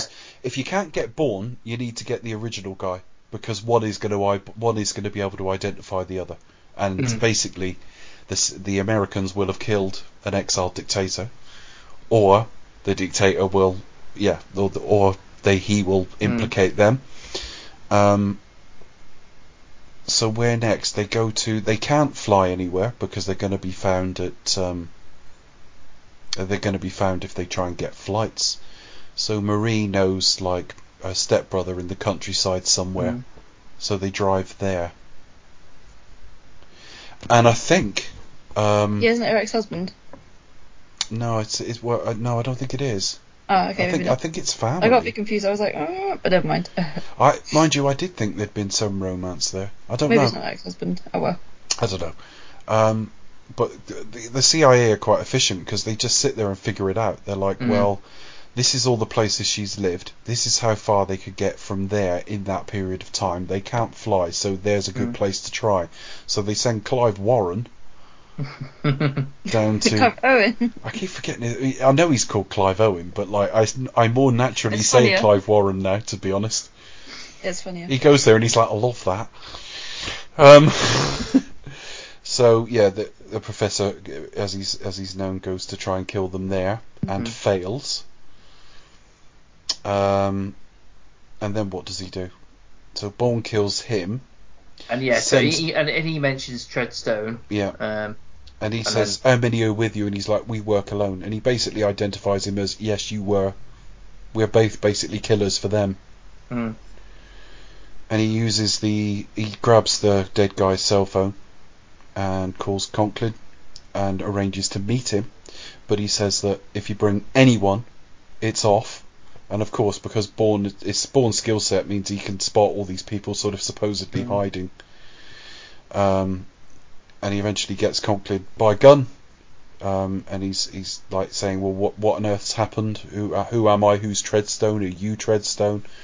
And he basically says, you're a malfunctioning $30 million asset. Ouch. And he says that he was supposed to kill Wombosi, and this triggers the full memory. And he used one of his aliases to go in there, and he couldn't kill him because his children were covering him and don't hurt my daddy. So he tried to, and this was on a yacht, he tried to leave the yacht, but he was shot twice as he did it, and that was it. So he now knows that something fundamentally isn't just the amnesia, something fundamentally had changed in him before the amnesia. He couldn't kill a guy in front of his children. Yeah. And we actually come back to that a little bit in sort of next week's film, the whole sort of trying to make amends to children thing. Do you think this is like a way to make his character more sympathetic though? Yes. Rather than like because or do you think it would have been bolder? It would have been just like the idea of he got amnesia and it kind of woken like this sort of. I think we understand he was a heavily trained and sort of effectively it's almost implied brainwashed agent anyway. So I think we knew he killed fairly coldly. We know Daniel Craig's James Bond early in his run kills fairly coldly, and it doesn't actually put us off them. Amnesia, as lazy as it can be in a plot device in some films, particularly when you got to get rid of a character for half an hour, like Spider-Man 3. I think it is useful in like providing a complete character reset. In that, like that was the old me. He could have been brutally killing, doing anything, but this version is not the same man. I don't think it matters actually, and I'm not sure how it plays in the original book because the person he was tracking was a different person anyway. But I think where it fits in is clearly before the amnesia, Bourne was having second thoughts. It was a bit like, do you know what it made me think of? Kill Bill 1? Kill Bill 2, where she's in a hotel room ready to go and do a hit on someone and she discovers she's pregnant and she completely loses her taste for like killing at all. And yeah, because you've got to protect little one. It's like that. This moment has changed everything. Whether it gave him a flashback to his first mission, his training mission, which we'll find out next week, I don't know. But as soon as he has the memory, it's almost like he remembers he was quitting, and he says, Yeah, like, he decides he's got to get away. yeah, don't follow me. So that's where he has the shootout after he sort of knocks Conklin out with the silly stunt you were talking about. He escapes, and Conklin's told to sort of tells like his aide to sort of close everything down, and then he's basically Conklin himself is murdered on the street under orders from Brian Cox. Yes, that one. And Abbott Abbott basically goes to the Congress and says, "Oh, we've shut it down because it was too expensive, and here's a new program, Operation Blackfire, which is basically the same thing but with none of the paperwork and audit trail." And then Bourne travels to, well, I'm reading it here, it's Mykonos, but I knew it was Greece because it had the sort of white and blue. I've got a point on that about next week's film, which I'll just quickly make now. Because if you hadn't seen the Bourne Identity immediately before you go into the second one, you might think they're in the same place, because you just know they went somewhere hot. But in the second film, it takes up in Goa, India. So even though it looks like they're going to settle where she's got like this bar and scooter shop, actually they're constantly on the move after this. So they're always glow popping, aren't they? They're always looking over their shoulders, which I think is a little bit. I think they were hedging their bets. This film could have been a one and done happy ending, couldn't it? Yeah. Yeah, it could have ended there, really, and that could have been like just the one, film on its own. Yeah, absolutely. And that's it, really. It's quite an efficient film. What surprised me is my memory of the films is that they're quite long, and I don't know what that was based on, because this is like an hour and 58, I think. Yeah, it's like nearly 2 minutes. And then it's nearly 2 hours. Then I stuck on the Bourne Supremacy going, well, I know this one's longer, and it was an hour and 48. And it's like, why was I remembering these films much longer than they are? I don't know if that means the third. Is it one of those series where they get longer as they go on? I don't know. I'm just going to look up the Bourne Ultimatum. The Bourne Ultimatum is under 2 hours. Jason Bourne is just over 2 hours. And it'll be funny when we get to the Bourne Legacy, because it's almost like they couldn't be bothered making any more film. The Bourne Legacy just stops randomly. Does it all of a sudden stop? They ran out of money. Just suddenly go, right, here we go, on to the next mission, and okay, music, alright, it's done. Well, final thoughts. I'll go first. I've said everything I want to say, really. I'll be interested. I'll say more as the series goes on, and we sort of look as the patchwork sort of all knits together, because these films, Bourne Legacy aside, even though there's a link, and Jason Bourne to some degree because it's years later, but this is all a patchwork of the same story, really. What we've got here is Act 1, but they finished it in such a place that if they had to stop it here or this film bombed, you've got something relatively self-contained. But I think it didn't surprise us that they were still tracking him after this, because he knows too much. Even though he says he wanted to be left alone, it would only take. The irony is they caused their own problem in the second film, because if they'd left him with Marie, he'd have been fine. I think the problem is once they gave him nothing left to live for, he came back at them guns blazing. This film is about him being chased. The films that follow is much more about him striking back. But it's a great start to the series. It stands up well. It hasn't dated too badly. Yeah, I know it's flip phones and older phones. May have predated flip phones, actually. I know the technology's a little bit primitive, but it still had telecommunications and satellites and everything we have now, just of a different standard. Yeah, definitely. I mean, it's just part of that age, isn't it? Even like now we'll look at these films that are coming out today in 10 years' time and think, oh, it's quite dated, sort of. Well, instead of picking images of them off CCTV, it could have just been off people's camera phones or whatever, but it's still telling the same story.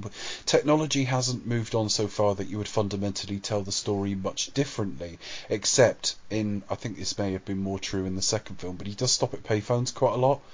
But even then, you wouldn't want to be tracked. Very often, obviously, because of the advent of mobile phones and stuff like that, for example. But so you can sort of map, as I mentioned, at one point. But we still see like sat nav and that sort of thing as well. But the fashions are quite neutral. The cars are, like you get in a lot of Europe, a mixture of old and new anyway. So yeah, you've got a few crappy old Ladas, but you've also got sort of newer Mercs and stuff that still look okay now. He stops off at a BP garage. So the film's dated very well. The The performances are great. I think it's easy now that he did like 4 of these films that and he's done other action films as well. Matt Damon. It's easy to look at it and go, well, this is the kid from Good Will Hunting, who looked very young for his age. He was a sociopath or a psychopath in The Talented Mr. Ripley, but he wasn't an action star. And when he actually did it, I always remember The 40-Year-Old Virgin, where they were talking in front of the TVs where it was on, and I think it's Paul Rudd says, I always thought he was a bit of a Streisand, but he kicks ass in this, and it's like, yeah, this was surprisingly good. It had a very creditable cast. Next week it's going to be added to with Joan Allen, who I think is one of the most underrated actresses of her generation. Yeah, she's fantastic. Check out a 1999 or 2000 film called The Contender with Joan Allen. Yeah, I've seen that. It's a wonderful film. Her and Jeff Bridges. He nominates her for vice president. And she's put through a lot of media scrutiny about her younger behaviour, largely because she's a woman. It's quite a film about the sort of sexism, but it's very, very, very good. And she plays such a straight bat to everything. And obviously we've got David Strathairn to come, and later on Alice Vikander, and so on like that. This is a series that's consistently good people. Consistently good people doing consistently good work. What I would say is this film probably doesn't transcend the genre as much as I thought it does, in that the Bourne films as a whole, particularly the first 3 and the Greengrass 2, so we always call it, like, it's almost the Greengrass trilogy, but it's not. He did do a trilogy in that he did 3 of them, but I mean the original 3 films. As a trilogy, if you like, they transcend the genre. They define the decade, the post 9/11 decade. They brought back serious sort of spy films. They had an effect on things like the Bond series. They probably had an effect on things like Taken, even though they were a lot more B-movie. But the European-based action films. Also, Shaky Cam. Shaky Cam, although Shaky Cam was born out of NYPD Blue on telly, but certainly yes on the big screen. So I think these 3 films as a whole, if you sat down to watch them as a trilogy, be it in one go or over 3 nights, you're watching a defining part of 2000 cinema. And I think you're watching a defining act in sort of Matt Damon's career. Having said that, this film on its own isn't transcendence, but it is superior, if you like. It's very good. I'll leave it there. Yeah, that's pretty much it, really. I sort of really enjoyed this one when it came out.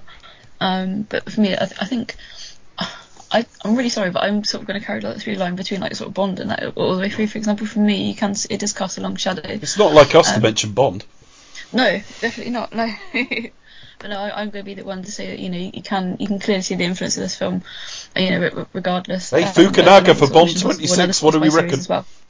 Fukunaga for Bond 26. What do we reckon? I know, this is it. It's going to happen. Matt Damon for Bond, yeah.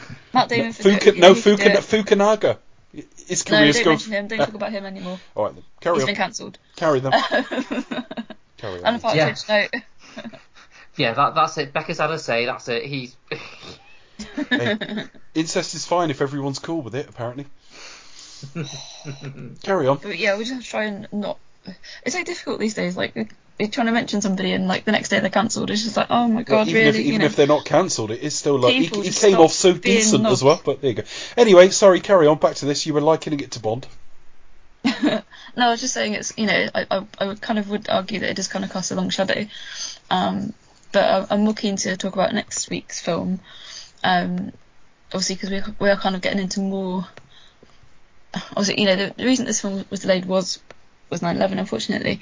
But I kind of think like the film goes on, it does kind of get more like, especially it's going to sound really stupid, but kind of like 2003, 4, 5, we did kind of see more of those, certainly American films, kind of deal with it and grapple with it a lot more. And I do kind of feel like these sort of films did take a bit of time, and that kind of it does start to come to the pots a little bit more as well. I've been sort of on a home turf and that, for example, as well. A lot more kind of like home invasion, like body horror films started coming out around this sort of time as well. It's just kind of going to show how it sort of really does it affect the American psyche for sure. And I think seeing that from this film, obviously not so much because it was directly after, but sort of in the films that follow, it is kind of more kind of diverts from that a little bit as well. And again, we see more kind of obviously Bond coming into the ring as well. Casino Royale coming out in 2006, and obviously the Mission Impossible films kind of really taking off. I think it does kind of really I can't know what the word is, like a revival of that genre as well. Obviously, as we mentioned, we did see quite a few spy movies, obviously of Austin Powers, and even though they're not directly literary adaptations,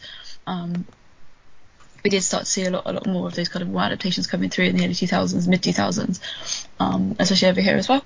And obviously with Clive Owen. And again, we kind of saw like the Spooks obviously become really popular over here in the UK, sort of early mid 2000s, and those kind of shows as well, which again kind of got more popular. So I kind of think certainly from the second and third film, there's a bit of a domino effect, certainly within the spy and sort of thriller movie genre as well. And I think had we not had that, perhaps we wouldn't have had Casino Royale. For me, I'm one of these people who goes, no, there is a through line, and I'm sure there is a through line. You guys say, oh no, there isn't. That's why it's not as obvious. But for me, I'm sort of like, yes, there is a through line. I think what I'd say is, bizarrely, it's a strange way to put it, but I think Bourne had more to do with what Daniel Craig's Bond looked like than he does with Pierce Brosnan's Bond ending. Oh yeah, no, definitely. Exactly. Well, the aesthetic is completely different. It's completely different, and I think had we not had that, I think the next one would have been more in the Moore era, the more of the Brosnan era. Definitely tried to combine all the elements of what had come before. Really, if Die Another Day had got the same reviews as Tomorrow Never Dies, he'd have made a fifth film. He would have carried on. They wouldn't have dropped him like a stone. Yeah. And perhaps we would have got. And they'd have waited 3 or 4 years longer more to do Casino Royale. It's simple as that. No, this is it. But I think we would have got Casino Royale. We certainly wouldn't have had the film that eventually we might have, because they had the rights to do it. To be honest, eventually, but it wouldn't have looked like how it did look like in the end. No. It would probably look like the 60 odd. To be honest, though, I think really in terms of when it comes to Brosnan, I think it was more a case of Bob had her eyes on Craig already by then. Yeah, it was already going on there, wasn't it? I mean, like, obviously with Die Another Day, yeah, and reaction to maybe this film, maybe I think Wellesley would, had it not been for that, they would have probably stayed with Brosnan for one more, and it would have been a bit more grounded. Yeah. So it would have been like From Moonraker to For Your Eyes Only. There's every chance they'd have tried to knock one out in 2004 and then maybe brought Craig in 07, 08, maybe. Yeah. Maybe. I mean, it may not have been Craig in that scenario. I think, certainly also in terms of the action as well. Again, kind of what was kind of known for certainly for the Bourne series is more kind of realistic, a lot more in-camera special effects, sort of stunts. Like the stunt work around the mini chase, for example, in this film is amazing. But people talk about Casino Royale, though, Becca, but honestly, it makes me laugh because I can think of one person whose opinion I always respect who constantly goes on about Casino Royale so like Bourne, but then he'll praise Quantum of Solace, which is so much more like Bourne as far as I'm concerned. There's far more influence of Bourne on Quantum of Solace than there is on... in terms of the editing and sort of how it's shot. And how although the whole reboot and the grittier tone, there's some Bourne in that, yes, but not as much as people might say. No, but I still think, for me there is definitely that through line. Also, certainly for Quantum as well, just in terms of, the looks and everything and how it's shot and the editing style is a lot more frenetic. But I would kind of say that Quantum is probably more, we'll see that next week. Obviously with Greengrass, I do think that's kind of particularly Ultimatum, because really. Ultimatum has series as in running across rooftops in hot countries. It might even be Tangier. Exactly. Where have we seen that before? Is it Tangier or something? But for that, read like Haiti or something. It looks so much like it. Yeah. It's the same. But I just say it's kind of just one of those things where there is a knock-on effect, but also not just in that film, but sort of other kind of films of that genre as well. Yeah. And you get it just become a little bit like, I think probably by the mid to late 2000s it is a bit of a trope, and it's sort of obviously this is kind of like where it all started really, and again it's something else that we sort of picked up in the Mission Impossible movies, and which is great because they all kind of it all goes back to the 60s and all kind of like those really sort of classic spy thrillers, obviously by Fleming and his ilk, and it all comes back around, it all kind of feeds into each other, which is really great to see. But again, I think this is kind of where we're just starting to look at the exploration of it, and kind of see where it all comes from really, which I think is really cool. And certainly with this film, even though it kind of more popularised like the genre as well, and kind of really brought it into the modern day, which sounds really hackneyed, but especially as we've now moved on 20 plus years. But as I sort of said at the top of the show, there's a lot of tropes in this film that perhaps you don't see today, and likewise, there are a lot of tropes that very much kind of got their start in this, these sort of films, really early kind of 2000s spy movies, which is really interesting, I think. So it's quite good to kind of, I'm quite glad that we're doing this series, because we kind of, we have, all of us, we enjoy a wide range of films, and obviously we're all Bond fans, so we're all kind of into like spy thriller, and that sort of thing. I don't think it was. You guys as well. You're quite up in your action movies as well. Especially Chris, with his previous action movies junkie podcast that he used to do. So you're kind of really well versed, and you guys are more knowledgeable of sort of the grammar and vocab of those sort of films, which again kind of feed into the genre as well. So I'm quite excited to do this, so we can really unpick and look at all those elements, definitely. Chris, final thoughts? I don't think I've got much more to say really. Other than this is probably a benchmark film in terms of how action movies were perceived at the time. But obviously like post 9/11, everything's probably a bit more cynical towards I would say American movies probably a bit more cynical of their own governments rather than anyone else's. So it's that's sort of like paranoia kind of things, like maybe like the 70s, of like things like The Conversation and things like that. Exactly. I think you that's can why even- you had you quite can- a lot more things like they came out in the 60s, sort of like Manchurian Candidate that we spoke about. And that's why kind of films like that were kind of ripe for the remakes. You I can think trot the like lineage the of this paranoia right the way stuff through as to a like The government Winter for sure. Soldier. This can be the lineage of this Well, goes exactly. from 9/11 onwards. You start getting a tone. Bear in mind, these films take a while to develop. So, The Winter Soldier was probably in development before they realised how successful the MCU was, if you like. Yeah. And so, in some respects, that was a Marvel sort of version of a sort of grittier That was film. very kind of 70s. And it was like the paranoia thriller. 2000s were a little bit like the 70s Redux, not necessarily in quality, but definitely. Sorry, Chris, I hijacked you there. Apologies. No. Well, I was just going to make the point of you mentioned Manchurian Candidate, which of course was remade around this sort of time as well. 2004, yeah. Well, Yeah. It was, yeah, exactly. And just because I did it, And it's not good. quite well, The so I didn't remake's do very good. well out of it, but obviously I did it as my undergrad sort of thesis, and I was like, oh, okay, so let's unpick all these ideas. Whatever So- you think of remakes, the Manchurian Candidate remake is good. Yeah, no, for me, I think it's probably. I mean, the original film is an absolute classic, but the remake is probably one of those that's kind of, if not as good, So Let's hedge our bets and say at least And also as Jeffrey Wright. interesting. Yes. so that's my Bond connection. Yeah. And but the only thing I'll say is like I don't think I know too much about the film, even though we just talked about it for about an hour and a half. Well, I think you don't know you're born. That's going in the trailer. Yeah. Me neither, Chris. Let's be honest. But I do know that we regularly have what I like to think of as a living resource. You know what? They should have called the film that. You don't know you're born because you don't know you're born, or in fact, He doesn't it really. doesn't work quite as well with you only think you're born. But there you go. Because as we'll find out next the first week, one was he's called that, and the second was you don't think you know. yeah.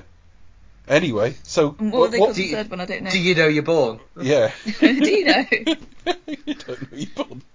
Anyway, And of course, when he's floating around, it was obviously waterborne. can I just say, I found that far funnier than it actually was. Becca, No, we enjoyed that. Thank you. educate us if you don't have retrograde amnesia. No, I don't. Unfortunately, I can't speak all these languages. And sadly, I'm not Jason Bourne. Yeah, fun facts. Kind of fun fact. But yeah, just going through discussing it with Simon, he managed to pop out. Really. He managed to glean some facts and knowledge. Throughout the film, Jason Bourne always kind of wears like dark sort of colours. But he always kind of gets like those people that he's running with. He always gets them to change their appearance, despite him being the one like who's hunted. So obviously Marie kind of cuts her hair, changes the colour. Like David dyes his hair just a little bit and like wears a slightly darker jumper, and it's just like, hold on a minute, you're the one who's on the run. I thought that because like okay fine makes sense for like her change of appearance, but what are you doing? Yeah, he does nothing. He just wears like a slightly darker jumper and dyes his hair. What he should brown do or is the something. hair he cuts off her, he should glue on his head. He can wear a mustache, Yeah. a little beard or something like that. Colour also plays another important role. Apparently, red is the colour of anything that new that Bourne finds. So, like the money bag that says like "burn" or something on it, in German that he grabs from the bank. Marie's Mini, and then the car that they find. Is it her ex-husband? I can't remember. I only watched it last night. Of the farm that they go to at the end of the Jeep is red. And then obviously that money bag kind of pops up at the end at Marie's kind of Greek getaway in Mykonos. She's turned it into a plant pot, but it's bright red and you can't really miss it. Other fun facts. Obviously, yeah, we mentioned Run Lily Run. Highly recommend that film as well. Might have to go back and revisit because I think this is really embarrassing, but it's probably one of the first European films that I saw. Quite young, quite early on. So obviously, yeah, Doug Liman obviously cussed her after seeing her in that film. And again, obviously the fact that she was on the run. And does so again in this film. They tried to kind of capture the feeling of that film for sure. Fun fact number 3, Russell Crowe, Matthew McConaughey and Sylvester Stallone were all considered for the role of Bourne. Also, as I mentioned at the top of the show, Sylvester Stallone. I know. I wonder if they were going to do that when they decided to cast, not that he was old, but all like maybe in the 40s or 50s. I don't know. I think if that ever was true, it would have been like years like mid early 90s when they bounced around the film. They the original age of the character from the book. They might have like Doug Liman's 2002 project. No, okay. Not right now, but maybe early 90s. They might have floated around like as a possibility. Yeah, I might do that, and then just never came to anything because it's I think in those things, I think it's like we hear those titles, it's like he's got such a strange nondescript look to him, yet charisma. I mean, go and watch him in The Departed and stuff. He's incredibly charismatic in that film. Oh god, yeah, no, he's really good. I mean, he's got it, but he's also got that kind of can wander through a crowd. I just think like they actually couldn't have cast this any better. I'm not talking about adapting the book. I'm talking about the character we got on screen is so well served by who's playing him. Yeah, definitely. He can play that kind of blank slate, but not in a bad way. But also, he can charm the birds out of the trees. He can be convincing. He can be manipulative. He can be, all these things. In this film, he's a lot more vulnerable than he is in the other films because obviously he's like literally going around like I have no idea what's going on. I don't even know. No, but as I say, he can also pull off like he's tough. He can handle himself, but he can be vulnerable as well at the same time, and he can have a romance with a leading lady. Should he need to. So. It just shows him off as being, really versatile. That he can go from Ripley to this, basically. So. Yeah. Though I can see Brad Pitt being offered it. He would have been all wrong for Ellen Ripley. Ellen Ripley. I wouldn't want to see him in the end of the film in those little panties. That wouldn't have worked. Imagine like Alien as an art dealer, art forger.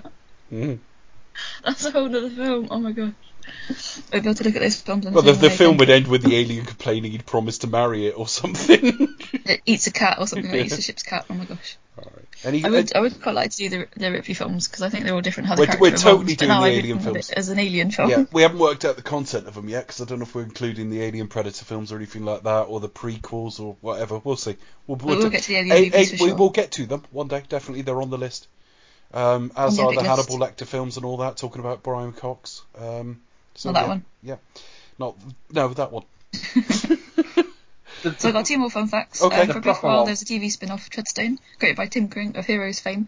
I think it was released over here in 2019, but it was cancelled in 2020 after one series. Funnily enough, if Heroes had been cancelled after one series, we'd still talk about how amazing it was. Well, it was. That was it. And then they tried to bring it back last year, the year before. Did they? And that kind of died a death, I think, unfortunately. And then my final fact, this one always confuses me whenever I read about it. Was it the first film to be out in the UK with a 12A certificate? Or was that Spider-Man. Yes, No. I can explain that one. Right. I think we've mentioned also this before. Yeah, on no, a I previous can podcast. explain it. Bear in mind not to be confused with the 12. The 12 came out in 1989. Spider-Man was released earlier in the summer with a 12 certificate, which meant a load of kids couldn't go and see it. And then you had the World Cup that year as well, and I think it ran into the World Cup as well, so it was that counter-programming where typically those in the family not interested in football would go to that. Although, having said that, we were watching it at pubs at about 6 in the morning because it was Japan and South Korea. It's really odd. I'd go into a pub at 6 in the morning and think, I can't drink now. So drunk people. You'd have a Coke, but half an hour later, all you'd smell is beer, and you forget what time of the morning it is, so you would be drinking pints at 6:30 in the morning. Anyway, So there were complaints. Kids couldn't go and see it. They said, why are you not leaving it up to parents? We've seen Spider-Man. We had a look at it. We don't consider it that bad. So Spider-Man later in the summer got a re-release with the 12A rather than the 12. But I think obviously once they decided on that policy of it's effectively the same ratings, but let's make it advisory. NCA? I mean, you still have to be with I think you have to be with your parents. So effectively, it's the 12-year-old version of like R-rated or something, or PG-13. In that you have to PG-13 probably. PG-13, but you still have parental to be there. guidance. I'm presuming you have to be there with parents for that one, and it's the same with this one. But prior to that, the 12 was a hard rating. If you were 10 and they suspected you weren't 12, and and you couldn't prove you were over 12, you couldn't get in. But it changed around here, but the driver for it was Sony realised they were missing out on good money for Spider-Man with people who hadn't been allowed to go with it, particularly where it was younger children, where perhaps, and this will almost sound sexist, but I'm just putting it out as an example, Dad wanted to watch the football, Mum wanted to take the kids to the cinema, and she couldn't take them to Spider-Man, or even the other way round. So, that's it. But I think these days, as the PG or 12A certificate is so important. You've got to get the many bums on seats. Yeah. Rarely, unless it's like a horror or adult film, has an 18 certificate. I mean, it still obviously draws in audiences. Also post-pandemic, but nowadays, like the 12A, certainly here in the UK, is the one that you really want to get, basically, to try and get the maximum bums on seats. Bear in mind, most of these things are American driven, so these films are made with the PG-13 rating in mind, and that roughly maps to the 12A. I say roughly because, for example, Batman vs Superman, the harder ultimate cut, that was R-rated. That sounds like even more boring. It was a 12A, yeah. Do you know what I mean? It's just like, because you don't have anything between sort of 13 it's longer, it's still 12. Well, we've got 12, 15 and 18. You've got 13 and 17 effectively. And because there's nothing between the two, there are some films that they almost don't hit 15 here. So, like I say, that was a PG-13 film, yet it was the harder R cut there. There's no differences. The criteria don't line up, but bear in mind, people who are making Marvel films, Bond films, DC films, etc., with some exceptions, want a PG-13 rating. Yeah, you want that wide, leads them to wanting the 12A here. Yeah. For more information, please do go and listen to the BBFC podcast. Very interesting. Yeah. I don't know what they sit and talk about. Are they like, oh yeah, I gave that a 15. Why? Saw some tits. Saw some tits. They do talk about. What about this one? You can see a bit of muff. See, you know what? If they actually did that, that would be worth listening to. I would listen to that. If someone was going, hey, we've given that an 18 this week. I tell you what, there's loads of muffs in it. I saw It was this big. I saw full review for Set the Tape the other day. I watched Enter the Void. Ooh. Have you seen that? Tell us about it. Well, no, but that's BBFC worthy. I'd listen to a podcast describing what goes on in that film. Anyway, the rock climbing film. No, that's Touching the Void. Oh, Touching the Void. Okay. Enter the Void is Paz de la Huerta. Yes, that's the one. Oh no, I know which one you mean. Yes. It's Gaspar Noé. Yes, that's the one. Yeah. Oh my gosh, taking one for the team. Well, she takes a couple for the team. All right. Yeah, I know which one you're on about now. So. All right. I have to say, after so many weeks, that really was fun, folks. I did have other facts that weren't as fun, but I omitted them for ones because that were more fun. Because it's fun facts and you've got standards. It was. Obviously, it's very sad to say that, sadly, Robert Ludlum did pass away whilst this film was in post-production in 2001. Is it But that's that not a long fun ago? fact. You don't want to hear it. It's not fun. Well, I remember him dying. I just don't link it to when this film was released.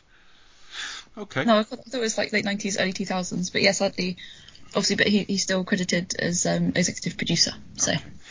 As for social media, you can find me at ThePlastiKid1976 on Twitter. Yeah, you can find me at Cinetronics. You can find all the old episodes at cinetronics.co.uk, which will be linked on Podbean. Although I have looked on Spotify and I can't see all our episodes, but we will check that. Yes, I will check that as well. Yeah, okay. Yeah, so you can find us on Facebook. Do you expect us to talk? On Twitter at expect us to talk. YouTube under the same moniker. If you want to email us, you can email us if you want to. But yes, you should hopefully find most of our episodes. Apple Podcast, Spotify, Stitcher, Podbean, Podbay. Those emails do get results because Chris was asked if he wanted a larger penis some years ago, and he got he got married a month ago. So well, these things do work, you know. They work. Yeah. He'll bring out a pug. It works so well. In fact, it works so well. She's not living in the same city as him. He's like a pink M1 now. He's got to stand up whilst he does it, you know. Yeah. Puts the end in and starts walking towards her. Right. Anyway. That's a different podcast altogether. So I tell you what, the M56 gets blocked up every time we do. So, in a different sense of the word doing, what are we doing next, Becca? Yeah, not doing that. So yes, do you expect us to talk? We'll return with our review of The Bourne Supremacy.